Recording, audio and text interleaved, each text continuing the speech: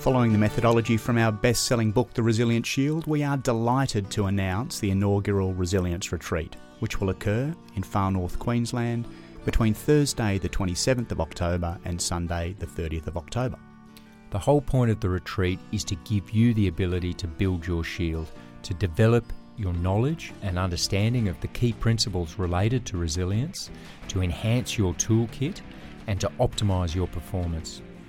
Come and be part of an incredible group of humans that are like-minded, meet our facilitators and motivational speakers.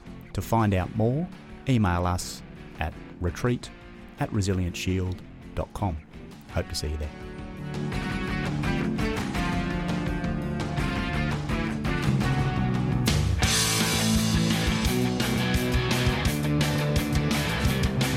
Welcome to The Unforgiving 60 with your hosts, Ben Pronk and Tim Curtis. As two ex-SAS guys armed with MBAs, Ben and Tim seek out people leading lives less ordinary and talk with them about how they fill their unforgiving minutes and what helps them go, always, a little further. Like intellectual bowerbirds, we aim to collect shiny little objects of knowledge that we think can help build better humans. Welcome to the Unforgiving 60 podcast. I'm Tim Curtis with my co-host Ben Pronk. Ben, how are you? I'm good, Tim. How are you? Very well. A word association. Weed, pot, reefer, grass, dope, ganja, hash. All of these things conjure in your brain illicit use. But what about licit use? When you say them like that. But we're actually going to talk to Dr. Michael Mumford, who is prescribing cannabis and cannabinoids as an alternative to traditional drugs to get people off the cycle of addiction on things like opiates. Yeah, and as we've covered in a couple of previous episodes, clearly from a military perspective, there's a lot of people hurting, a lot of people with PTSD, a lot of people with issues as a result of their service. And we've spoken to some amazing people like Dr. Richard Magdengard about some of the different and it seems from the evidence that's starting to accrue some of the more effective methods of treating these kind of conditions. And certainly one of the interesting ones is the use of medicinal marijuana and cannabinoids. Yeah, and the science is out there. Michael has got a research project with the University of Wollongong. We'll touch on that. Naturally, we'll talk about the problems that prescribed cannabinoids solve and also if there is a downside risk and why in Australia have we been so slow to the party on medicinal cannabis. Yeah, we'll also talk about his work pioneering the Veterans Access Scheme, which I think is really interesting because not only is he looking at the treatment of the particular condition, but also looking at trying to streamline some of the bureaucracy that can be an added complication for a lot of veterans seeking help. And what makes the veteran demographic different that they need a Veterans Access Scheme? That's important also to ponder. And I think, wider than just the veteran community, we're going to talk a lot about the kind of science behind these kind of treatments for all sorts of things, including chronic pain and depression and anxiety, so not just veteran-specific sort of applications. Let's get on with the show.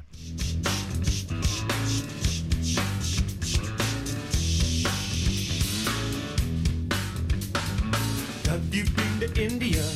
Have you been to India? Have you been to India? Have you been to India? Well, you better get some of it, India. Have you been to India? There's shit that will blow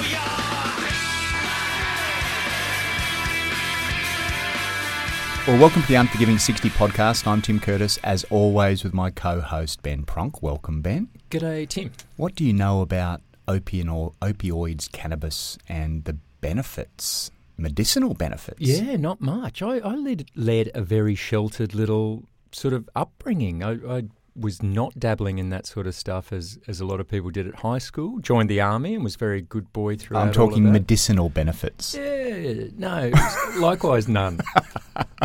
Well, on today's show, we've got Dr. Michael Mumford. Welcome, Michael. Welcome, and thank you very much for having me on the show. and we are going to explore that very theme. Michael, before we get to that, can you talk a little bit about your upbringing and what got you to where you are now? Certainly. So I was Wagga born and bred. Grew up in Wagga, family, three brothers. Didn't have much to do with the military as in our close family. Obviously, a little bit distant. We did have some sort of military connections. Surely, as a teenager, you got in a punch up at the RE or the Cry or whatever the local pub is in Wagga. There was plenty of pubs in Wagga, and there was obviously the very big military component there with Kapuka and the RAF base. But through school, obviously, to get out of Wagga, there was not many avenues. So it was sort of either be recruited into places like the military or ADFA, or go to like BHP for scholarships. So I took the military option, went through ADFA, and originally joined the engineers and had a very interesting career through the engineer pathway. And then obviously joined or decided to transfer to medicine, and that's where we sort of are now. So could you talk to the sort of military medicine process? I think a lot of our listeners would be interested. Clearly my brother did it or became a doctor through the army, but did it kind of as a postgrad and then straight in. But from a serving perspective, can you tell us about the process of going from being an engineer to being a doctor? Yeah. So obviously going through school, had no interest in medicine, didn't really know what I wanted to do. And it wasn't until in the military, was involved with the engineers.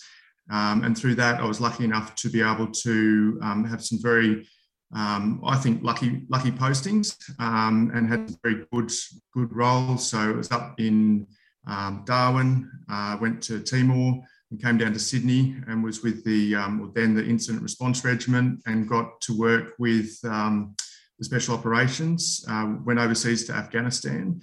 And that was probably where I really got sort of interested and involved in the whole medicine thing. And so from there, coming back from what I'd say is probably one of the highlights of my army career, came back to Australia and had that sort of turning point as to what way I was going to go moving forward. And that's when I decided to try or throw my hat in the ring for an application into get into a school of medicine, passed the exams, got accepted to one of the universities, and then got support through the military to go through and study, which was very good. Oh, that's awesome. And can you tell us a bit about the infamous GAMSAT? That's as I understand, the entrance exam. I did a GMAT, a kind of business equivalent for my MBA, and I think I've still got PTSD from that. That was an extremely, I thought, an excellent process for screening what they were trying to screen for, but a very difficult process to sort of get up to. Was GAMSAT a pretty similar sort of trial for you, Mike? GAMSAT was an interesting process, being that I'd come back from overseas, had that moment of clarity of I'll try this, and had sort of looked into it a little bit, realised there was sort of a series of exams involved in it, had a look at a practice exam and thought I'll go to this. And it wasn't until I was actually there that many people were sitting there with very, very thick textbooks and sort of going through things and telling me that this was their third or fourth attempt. And it was like, not really sure what I've got myself in for here. So it was a very interesting day, shall I say. Yeah. Yeah, I had a similar thing. I did that practice gym. I literally thought, how hard could this be? And turns out very hard is the answer. It was a bucket of cold water over my head, but a good catalyst to get studying. Yeah, it was a bit of a rude shock. But anyway, we got through it, so that was good. How did you enjoy the process of studying medicine? Look, I quite enjoyed it. I went through the Wollongong University program, and it was very much a practical way of studying. And I think being a little bit older, having sort of been out of uni for a while, I found that quite a good way of doing it. So it wasn't all just textbooks and sitting in front of lectures and things. It was actually getting out into the community, spending time in the general practice role, spending a year in the hospital system as well. So it was very, very practical. And I think I probably learned better that way. And I think that suited my learning skills and ability. And then with a stethoscope around your neck, how did you find being a regimental medical officer, a medical officer in general, and probably a segue potentially, what was the medical system not delivering that's piqued your interest into what you're doing now? So my return to medicine in the military was a bit of an interesting one. I think I'd had a very good, had some really good aspects in my engineering career. I'd had this gap of about 6 years where I'd sort of left, been a civilian for that period of time, and then walking back into returning to the military, I suppose. It was interesting because most of the other colleagues who I'd sort of rejoined at that point were fresh off the street. So they were sort of captains, lieutenants and things. I was at the point where I was going to be promoted in a regimental officer position, as in before I left. Mm-hmm. So I'd done everything up to, all the promotions for major. Coming back in, I had to return to learning what a troop was, all the different ranks. And that was a bit sort of, I guess, a bit frustrating that there was no sort of recognition for what we'd done before. It was very much, this is your new role, this is what you are, you know nothing, you're back at the bottom. And that was a bit frustrating. It was, I guess I wanted to return to where I'd been in the military, as in I'd worked in the Special Forces. They're very dedicated people. They know what they're doing. Very job focused, and that's where I wanted to be. And I guess one of the things I'd say is we're probably very pigeonholed, that this is where you are. You have to go through all these steps. There's no recognition of anything you've done, anything else. And I guess that was quite a frustrating process for me. And when, I guess going sort of back a little bit, when I was in RMC, I was lucky enough to have a sort of close family friend was the Vice Chief of Defence Force at that time. I remember sitting with him, and this is one of the big things I remember was he sort of, when we're talking about careers and things, and he said, one of the things you'll always come back to is you'll know when it's time, and don't ever overstay your welcome. Mm-hmm. I thought at the time I didn't really think too much of it, but getting back in and going through some of the things I was going through there, that's one of the things that I came back to, that it was time and I'd probably overstayed my welcome. And that's when I departed. And I guess I thought I could do more in the military, as in I thought I could bring some of my experience and different things like that. And I don't think I was, that was going to be allowed. Mm. And I think once I got out, I think I was a bit annoyed and a bit upset about that. And I sort of distanced myself from the military and from military people. And it's only after a period of time, I started seeing one or two, and they were actually ex-soldiers of mine. So going all the way back to when I was an engineer, original troop commander. So some very young people, they were very active, and they'd since sort of progressed through their careers as well. And some of them had actually ended up in the Special Forces, and they were pretty broken. And seeing them was probably the turning point, which is good. And being able to help them was good. Yeah.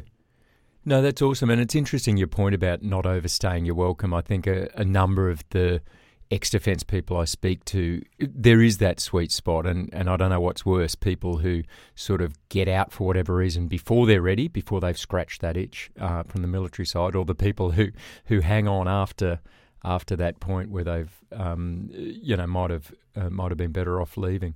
But yeah, in terms of helping people, which is clearly what you're all about, both from the medical perspective and also from the wider aspects.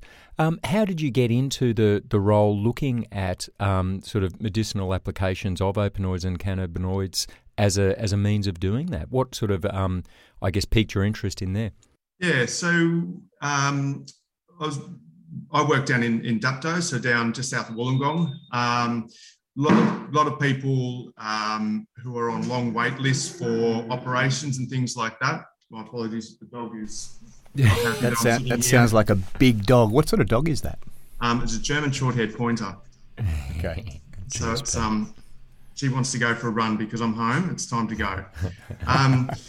So there's a lot of people who were, chronic pain, chronic conditions, huge amounts of opiates, huge amounts of sort of painkillers, Valiums, the benzodiazepines, all the different things, and probably seeing more of the veterans coming through and what they were discharged with. And I think the Royal Commission has sort of mentioned some of these things, the cocktails that people are on, and sort of trying to work out what you could do with them. Like, you'd ring up and get these huge authority scripts for, huge numbers of endones, Palexias, Targens, like huge numbers, and it'd just be, yep, no worries, and it'd just be handed to them, and you'd think these people, and this is where I've seen, the ones that I used to work with that were sort of happy, young, fit people, and they just looked like zombies, and sort of looking for the alternate or what we could do. So that's when I started looking into it, and back in the day, so back a couple of years ago, it was a very sort of tricky process. There was a lot to it, time consuming. It had to go through sort of New South Wales Health and sort of the TGA. So several levels of approval. So it could take 3 or 4 weeks to get someone onto the cannabis. But seeing the results was good. And so the more we sort of saw these results and having, the physios comment or other specialists comment that this person was starting to really change and be more involved in different things, getting better results out of the physios, and even family members saying that they were starting to be sort of more of a human again, back to what they used to be, was really good to see.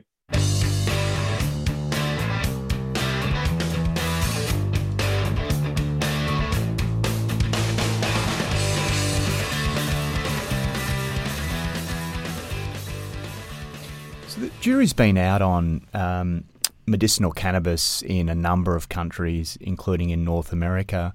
Why have we been so slow on it if the values are very clear, the value of prescribing it's very clear? Is it just the bureaucracy, Michael? Look, I think it's people's perceptions that it's always been that street drug, or it's been that illegal substance.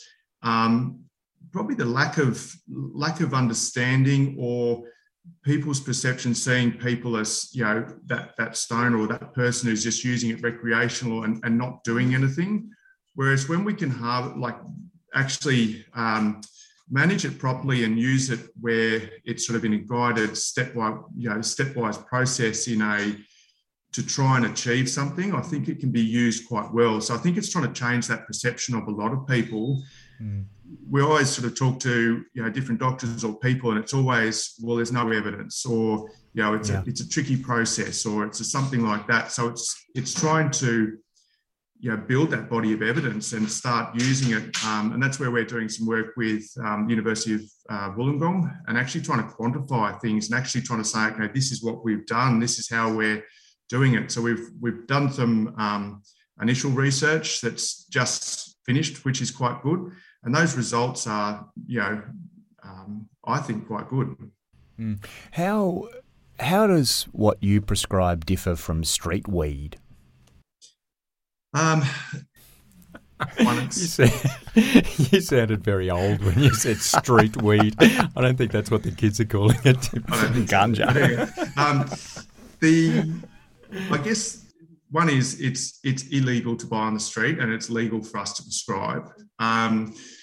Two, it's very heavily regulated, so we know it's a clean product. So we know that there's each time we buy the product or each time someone gets the product, it's going to be the same. So there's that sort of regulatory process around it. There's nothing added to it. There's nothing, that you're going to get a good bag, a bad bag, anything like that. It's going to be exactly the same. Lawn clippings and oregano or anything. some black tea leaves.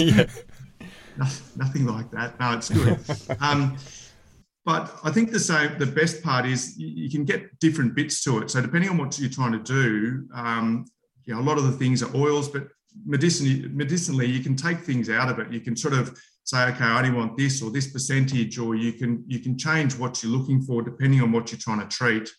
And that's probably the best part of it, is that there's so many different conditions that they say it can assist, and it's not going to be the magic solution for everyone. But for people at the end of the road who've tried just about everything and they're trying to look for some sort of solution to help them, it can, for some of those people, be quite good. Now, I'm going to caveat my next question with the fact you are talking to a very lay audience here in Tim and I. Bob Marley sitting across the table from me. But can you talk us through the science? Like, how does this work? Are we talking THC? Are we talking CBD? I don't even know what those acronyms stand for. But what are the sort of bits, and how does the neurochemistry work? You said there's a range of different applications that you can use it for. What sort of things can it do to help people from a medicinal sense? Yeah, so the TGA is approved. There's about 100 different conditions that they say we can prescribe it for, and so they range for everything from chronic pain to anxiety to seizures to migraines to, there's a whole lot of different things. I guess the other caveat I'll put on it is it doesn't work for everyone. So it's not something that is a magic solution. And that's one of the big things, that when people do come and talk to us, they think that they're here, it's going to work. And so, yes, it does work for a lot of people, but it doesn't work for everyone. A couple of things in it would be things like the costs and the legalities around it. So I can sort of touch base on those in a minute. It's basically a natural way of supplementing sort of the messenger systems within the human body. So it's, all the synthetic drugs are trying to sort of achieve something within the body, some sort of, increase a messenger system, sort of block a messenger system, do something like that. So this is a natural form where we're trying to not smoke it and breathe it centrally so we can get a euphoric effect from it. We're trying to use and you said before, the CBDs and the THCs, they're the two main active ingredients, but there's a whole range of other components within the plant that they're doing research on, but these are the two major ones you get. And they're trying to sort of upregulate those systems so that where they say the body is in deficiency or is deficient in certain things, we can supplement it with a natural product to try and improve those messenger systems, improve pain management, improve depression and anxiety and all those different things. And so does it have an effect on things? Like, my understanding is that the dopamine type system is very much geared towards motivation and getting sort of back into things. And then some of the feel-good systems, the serotonins and even the oxytocins. Are we talking those kind of sort of systems? Yes, those sort of systems is where we're trying to do. So it depends, if we're using, the THCs or the CBDs, it's depending on what we're trying to target. But the main one is that it's, I guess we're trying to say that we're able to achieve some of those things through the different combinations. So the CBD is sort of the milder aspect, I suppose you'd say. So it's meant to be better for sort of the anxiety, the anti-inflammatory aspects. It's not meant to be sedative, where THC is the stronger, or it's the psychoactive component. It is sort of better for the pain management. It's better for if we're trying to improve sleep quality and things. So people with PTSD, that's a better option. But it's I guess the big one is the whole legalities and the driving ability and things like that, which has to come into it. Whereas a lot of other medications, they probably make you more sedated, but we don't test them on a roadside drug test. So it's sort of, trying to work out which way we can go and who's able to do, who we're able to treat with what. What's the downside? What's the risk of taking medicinal marijuana? In terms of addiction, I suppose a lot of people sort of talk about, it seems to be a lot lower, or it is a lot lower down the addiction sort of tree than some of the opiates and things.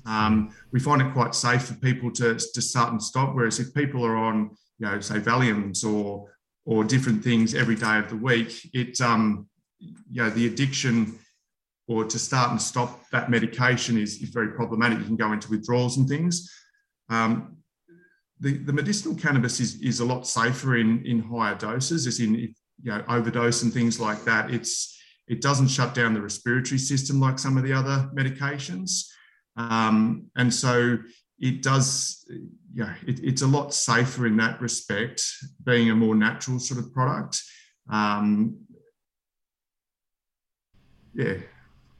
So it is possible to overdose? Look, most, if you worked in ED or things like that, most people have had too much cannabis. They're very sick. They vomit quite a lot. They feel very sorry for themselves, but you don't see too many people who, go too much further than that. Like it's unlike, people who have too many Valiums or too many endones, like it's pretty much a sort of terminal event. Too much medicinal cannabis or too much cannabis even, it'll make you feel pretty unwell, but that's about it. So.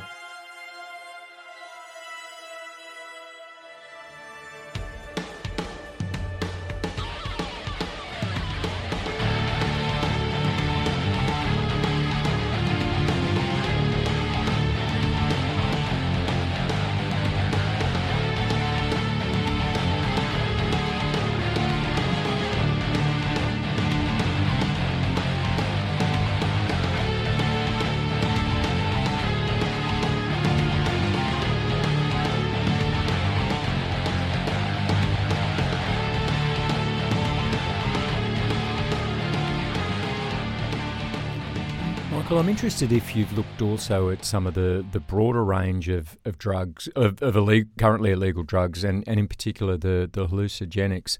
Tim and I both read and enjoyed Michael Pollan's book, How to Change Your Mind, and found that a very interesting sort of plot arc in terms of the original applications and medicinal benefits of these being studied in the 60s, and then a real sort of counter-narrative coming out societally, which has left a legacy to this day, and we're only just discovering potentially some of the benefits of drugs like psilocybin and even MDMA for these kind of applications. Have you looked at those or done sort of peripheral reviews of that sort of stuff? I've looked a little bit around the edges.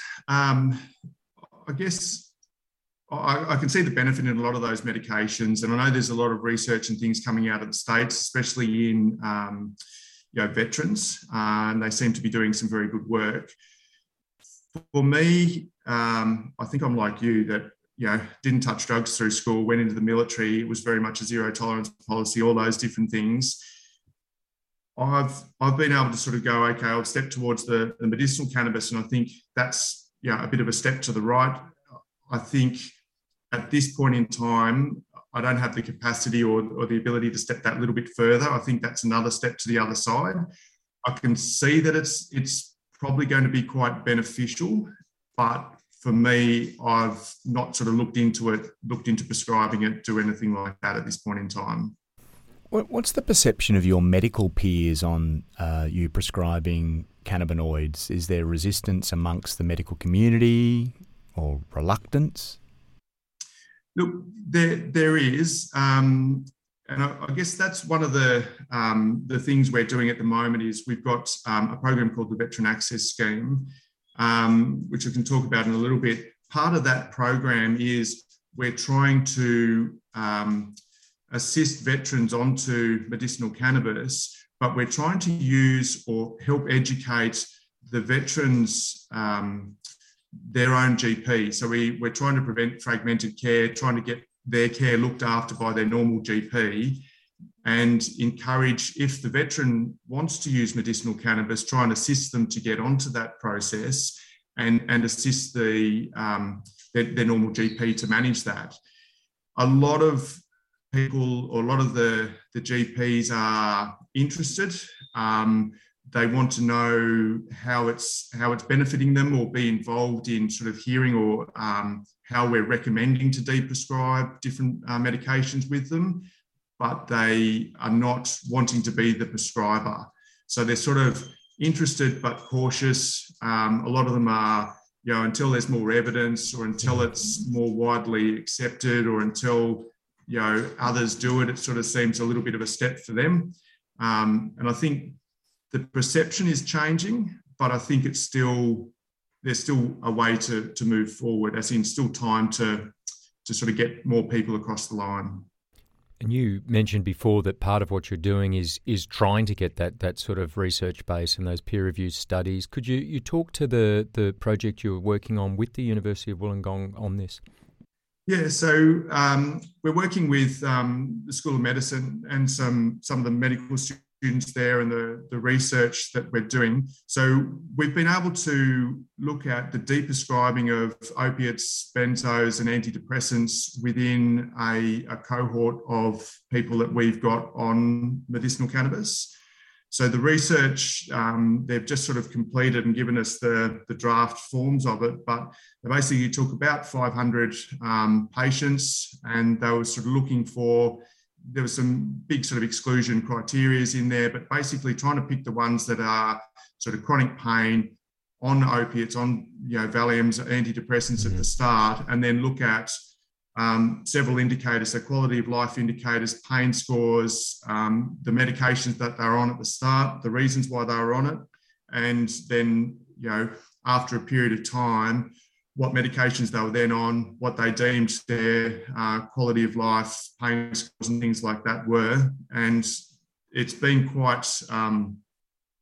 it's quite interesting to watch. So I can see it when I talk to the patients, sort of anecdotally, I can see that they appear better, they sound better, they're saying they sleep better.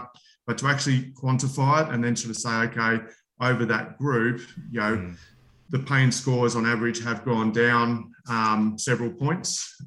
So they're talking about opiate use has dropped between 50 and 90%. The benzodiazepine usage, about 1/3 of them have stopped totally, and another 1/3 have reduced their doses. And the pain scores have typically dropped 3 points, and the quality of life indicators again have dropped 1 to 3 points. Interestingly, though, when we look at the cohort that I had, as in from where we are, they say typically chronic pain is in the older adults, so sort of around the 60 to 70 age would be the typical in most research papers that they looked at. Because there's a large portion of veterans that I see, the age group or the age bracket was very much skewed to the lower. So they said the average age was actually 40 to 49 years in our group. But I think, we've got a large number of veterans that are unfortunately very young and very broken. But even just that first result, I mean, looking at the kind of ongoing opiate crisis in the States and as I understand, probably not a dissimilar situation in Australia, albeit to a smaller scale. I mean, getting people off those kind of drugs, those kind of pain relief medications, even that in itself must be a positive sort of outcome of this. Yeah, well, I think it's obviously it's a small scale study. It's a low grade, so it's a retrospective study, and we're looking at extending it and improving the study as we move forward to try and improve the level of evidence that we're gaining from it. But you're 100% right. The number of people on high doses, large volumes of opiates and Valiums and things, there is that pressure there from the government, from different bodies to actually try and deprescribe or remove those medications. There's always you're forever getting the reports of this is what you prescribe. The average doctor in this area prescribes this much. Therefore, please be aware of your prescribing habits and things like that. So we're always getting those little gentle reminders that we should be watching what we prescribe and things. And I think this is becoming a more interesting way to deal with these chronic conditions, the chronic pains.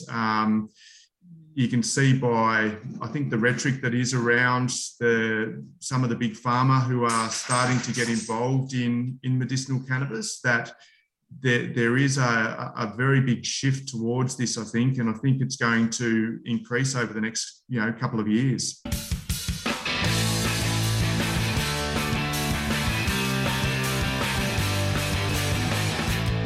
Well, why don't you just wait here at the bar while I go outside and go around the corner and get our car? We'll leave this old town behind, buy some beer, drive down south till dawn. Or we can cruise down along the coast, maybe park down by the swell.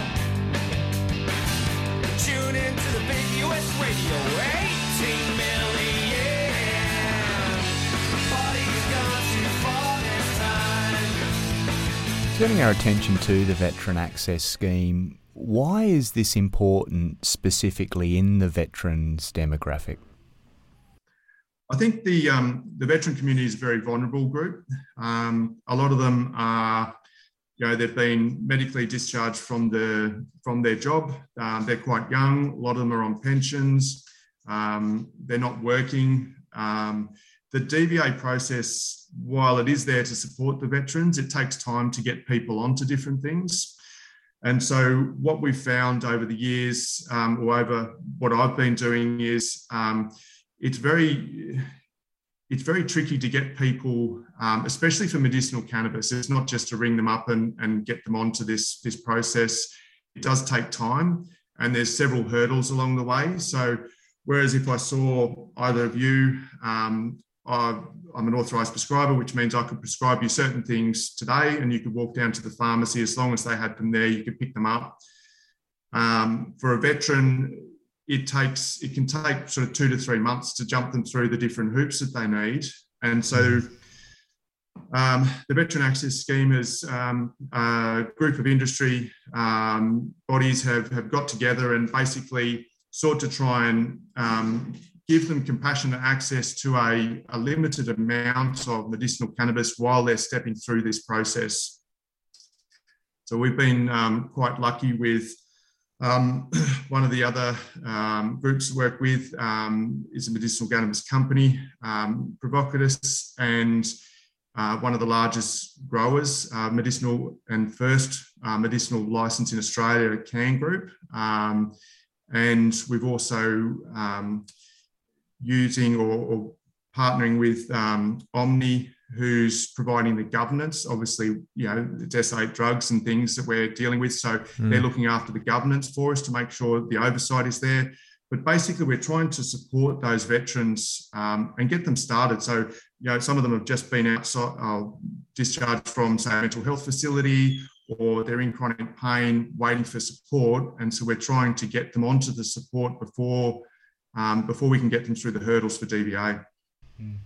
And how does one get into the scheme, Michael?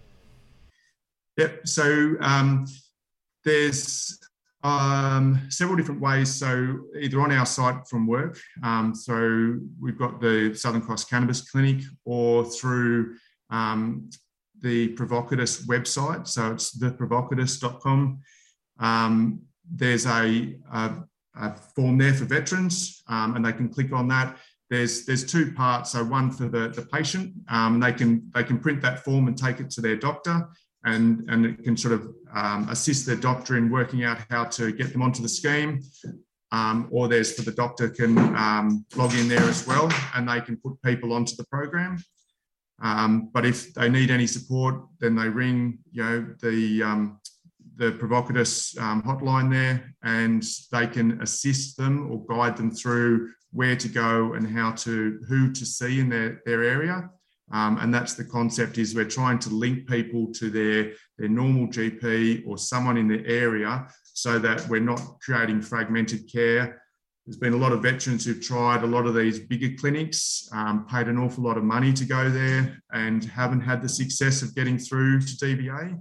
And so we're trying to provide that a smoother process, or that education process behind the scenes as well, to try and make sure that they can get there.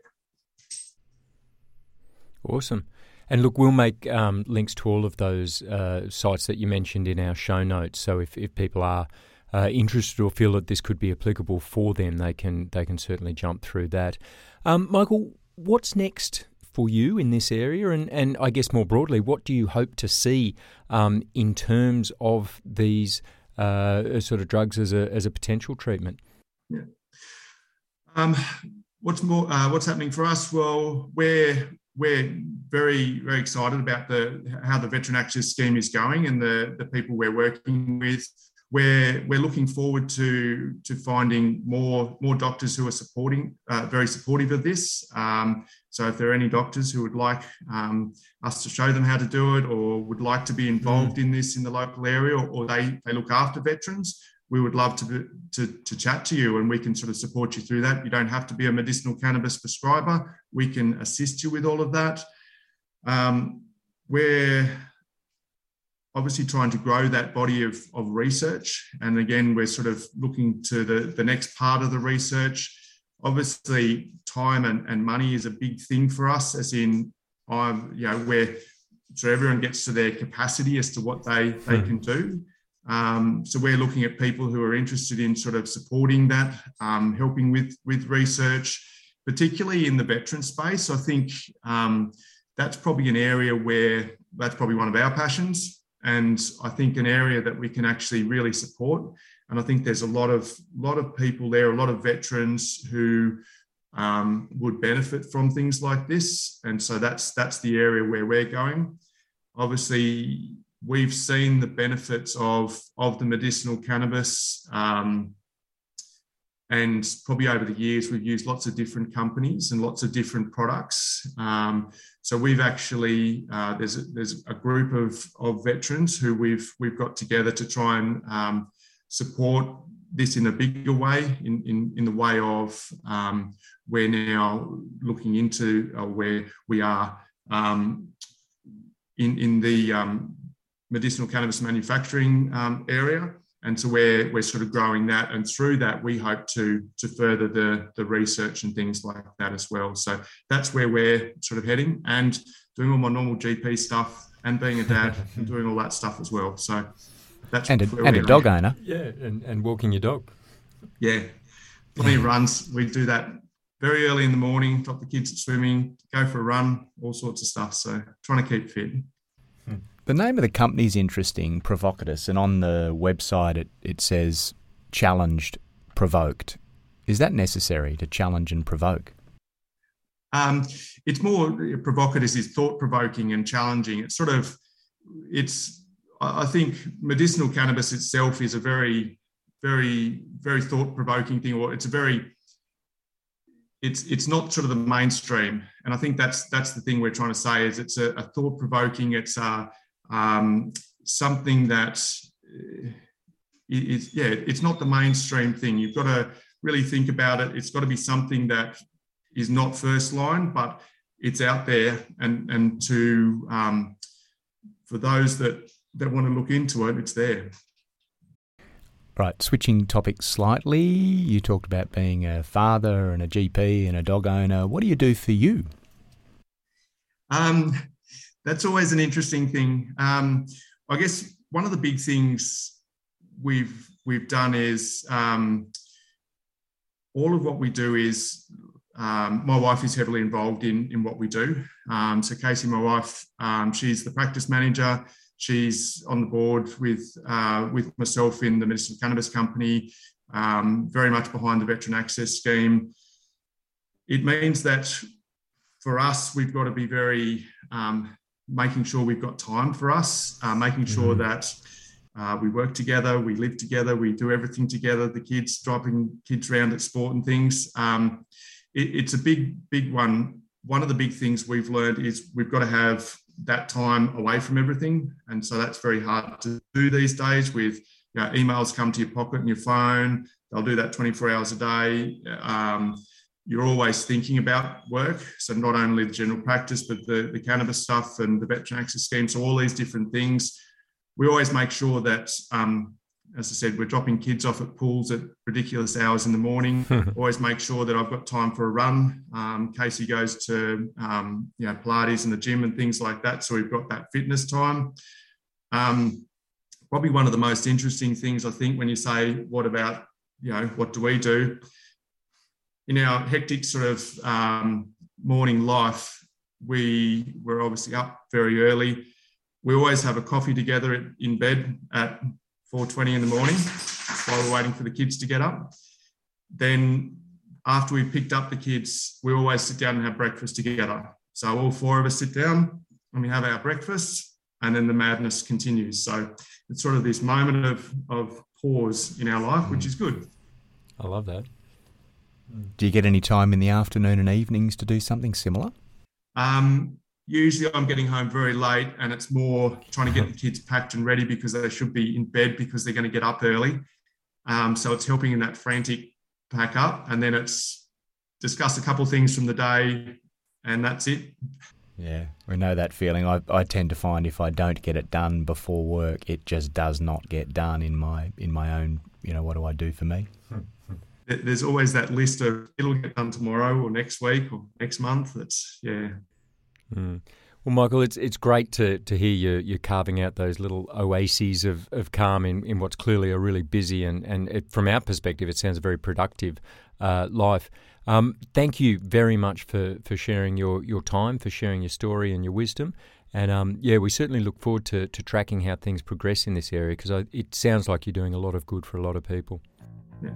Thank you very much. Now to the debrief. We try to go always a little further in this podcast and greatly appreciate your input. Please let us know your feedback, the good, the bad, or the ugly.